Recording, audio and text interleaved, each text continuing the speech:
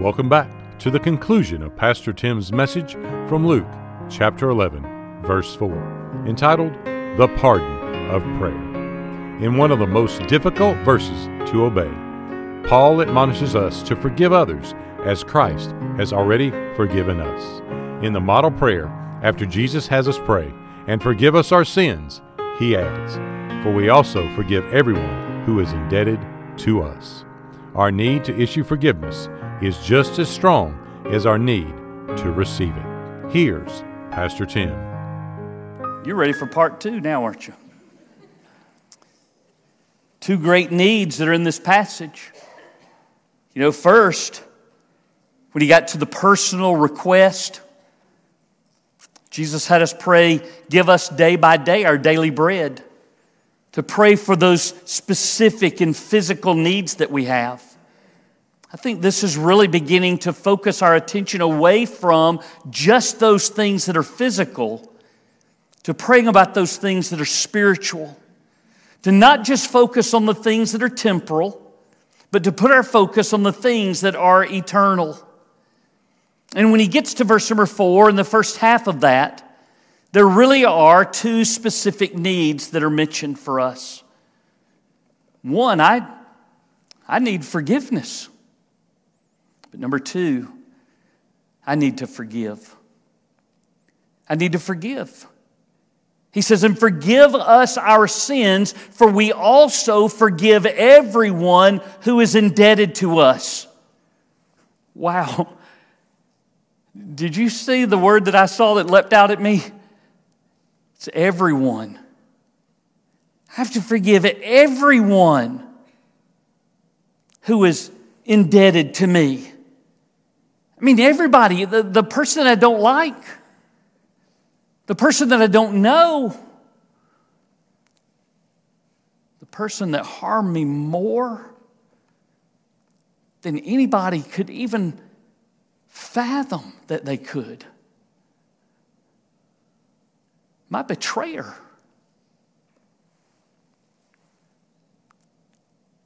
This gets to be so difficult. When we talk about forgiving one another, it seems as if we only think about forgiving one another within our church family. I mean, that's hard enough. You know, that's not what it says. And it doesn't make it as a request, it makes it as a statement. For we also, don't lose sight of that word, we're going to come back to that one. We also forgive everyone who is indebted to us. That last phrase really helps me to begin to understand the idea of forgiveness. Jesus talks about those who are indebted to us. That person who has offended me, that person who has hurt me, that person that has taken something from me, maybe that can never be restored. My natural reaction is to say that person owes me an apology. That person owes me whatever it is that they took. That person deserves to suffer consequences. Well, that last part's probably true. But if we're thinking about someone sinning against us as developing a debt to us, forgiveness is simply the cancellation of the debt. If you've had the privilege of paying your house off, bless you. Can you imagine getting a bill the next month? It says what you owe, the same amount that you've been paying month after month after month for 30 years. And that was on top of after you refinanced it in the 30 years probably before that. Can you imagine? Can you imagine going before the Lord, having received forgiveness and not convinced that He really has canceled your debt? That's why you see some people working so hard because they think that they have to earn it. They think that there's something that they can do to earn it. But he says to forgive others also as we forgive those who are indebted to us. We're to forgive as we are forgiven. So go back to your list that I gave you just a moment ago. What does it mean to forgive somebody? It means that you blot it out. It means that you cover it up or cover it over. It means that you cast it away. It means that you cancel it out. What you're saying is, I don't need an apology. I don't need restitution. As a choice of my will, I do not seek vengeance nor consequences. This is hard. You treat them with a clean slate. Does that mean then that you give them 100% of your trust? No. But it means that you never hold that against them. You never bring that up. That you never turn down the other aisle in the grocery store just because you don't want to speak to them. All of that is over. Paul says that we're to forgive one another as God in Christ forgave us. Hear lots of testimonies about someone who's been deeply, deeply hurt.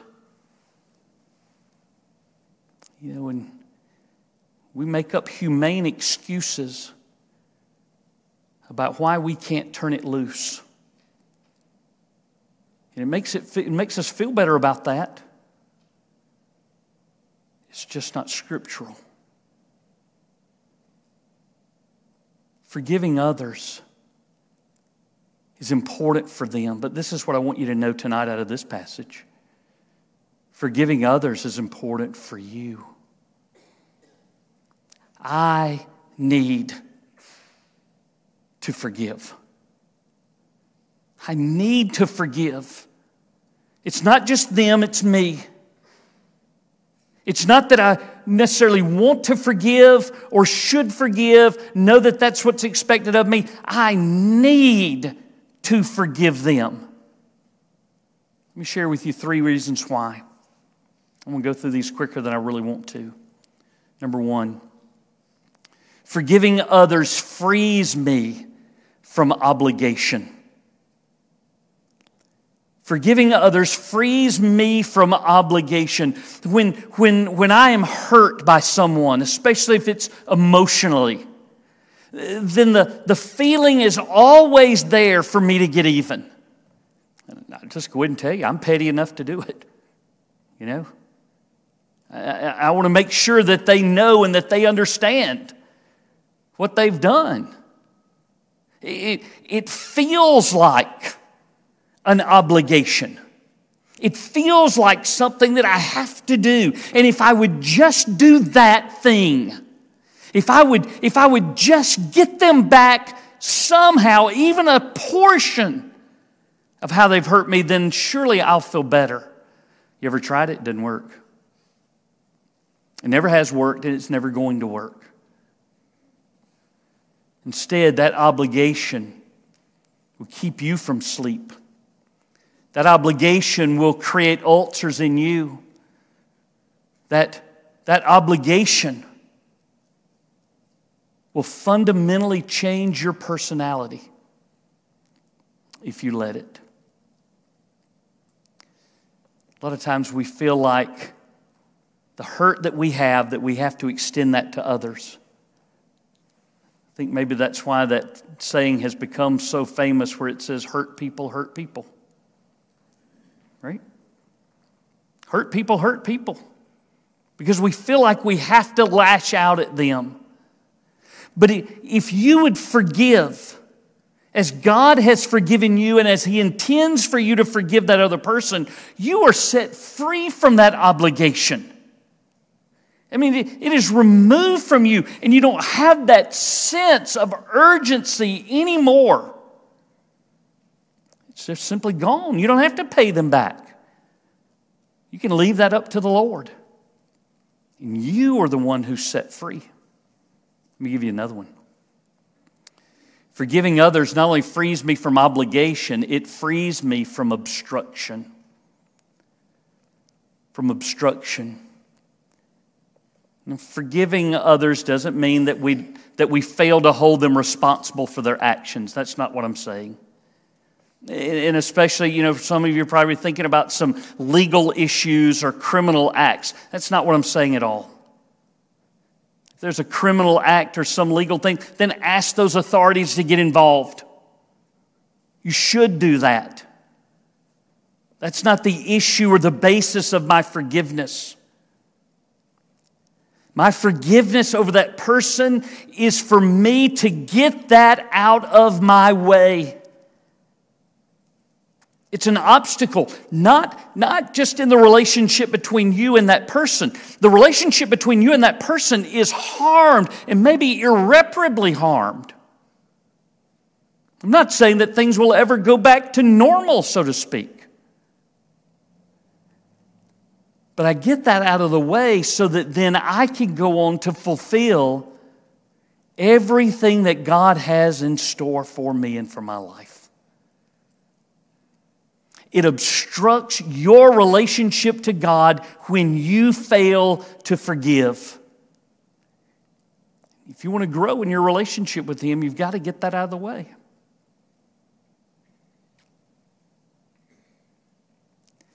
When I think about that verse that Paul said, we're to forgive one another just as God in Christ has forgiven us. I think about the fact that no matter how badly somebody offends me, I offended God more. No matter what they do to hurt me, I hurt Him more. And He didn't hold it over my head. He offered me forgiveness. Don't go around with a bitter, angry heart, because that obstructs God's path to forgiving you and to blessing you. All right, getting ahead of myself a little bit. Number 3. Forgiving others frees me from oppression. From oppression, let me tell you what I mean. Maybe you want to jot this verse down. It's Hebrews chapter 12, verses 14 and 15. The Bible says, "Pursue peace with all people and holiness, without which no one will see the Lord. Looking carefully, lest anyone fall short of the grace of God, lest any root of bitterness springing up causes trouble, and by this many have become defiled." I bet you know of some people, some of you probably have been that person. I've been that person. With a root of bitterness, it takes hold in your heart. That root's going to grow, isn't it? You've got to be able to get rid of that. When we were kids, my dad would get me and Kimberly out there in the front yard and pull weeds, which usually meant we just snapped it off and threw the thing away. To which he would remind us, if you don't get rid of the root, the weed's coming back. If you don't get rid of the root of bitterness, the bitterness, cantankerousness, the vileness of that person that you never, ever wanted to be, it's coming back. Because it's going to blossom.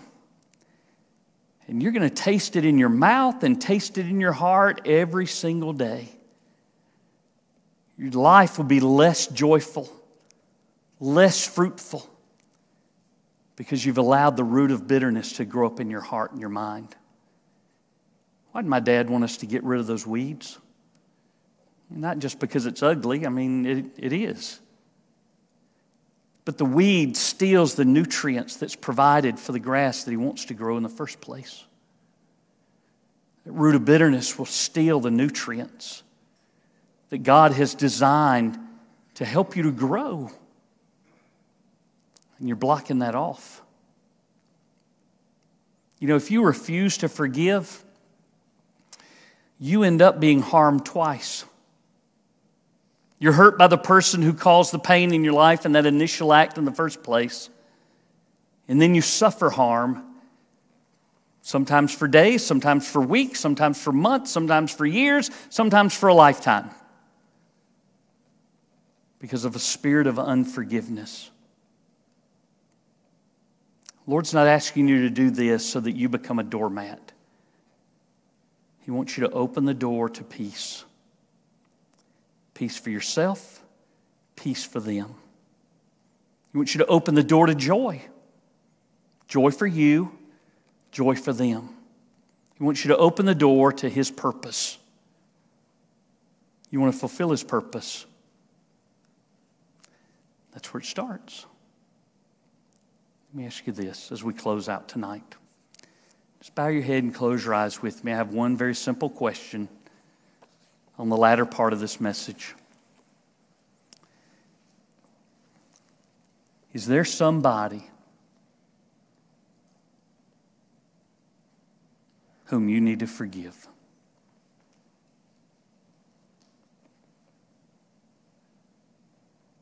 Anybody? Everybody, Jesus said.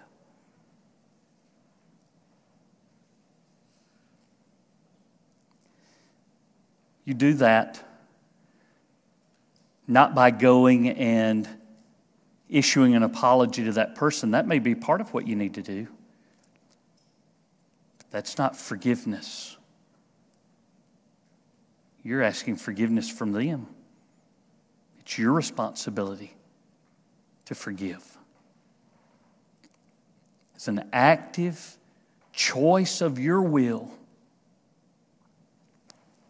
What you need to be able to say to the Lord right now during these moments is, I forgive so-and-so for doing such and such. Now, you be specific. You don't have to do the somebody and the such and such. I forgive them. I cancel that debt. I blot it out. I allow you to cover it. And I cast it as far away as possible. And as best as I can, I'm going to choose not to remember that before them anymore. Be set free tonight by doing that. Jesus, this is our prayer. As you taught us to pray, forgive us, for we forgive others. I pray, Father, that you would set our church free by allowing that to take place in life after life after life after life. Bless us in Jesus' name. Amen. This year at Britt David, we would like to challenge you to share the love of Christ with those you come into contact with each day. Remember, he who wins souls is wise. Pastor Tim would love to connect and share with you about a personal relationship with Jesus Christ and how you can know that Jesus is your Savior and Lord. That address is churchoffice@brittdavid.org. We are located at 2801 West Britt David Road, Columbus, Georgia, 31909. Thanks again for joining us here on Britt David Podcast.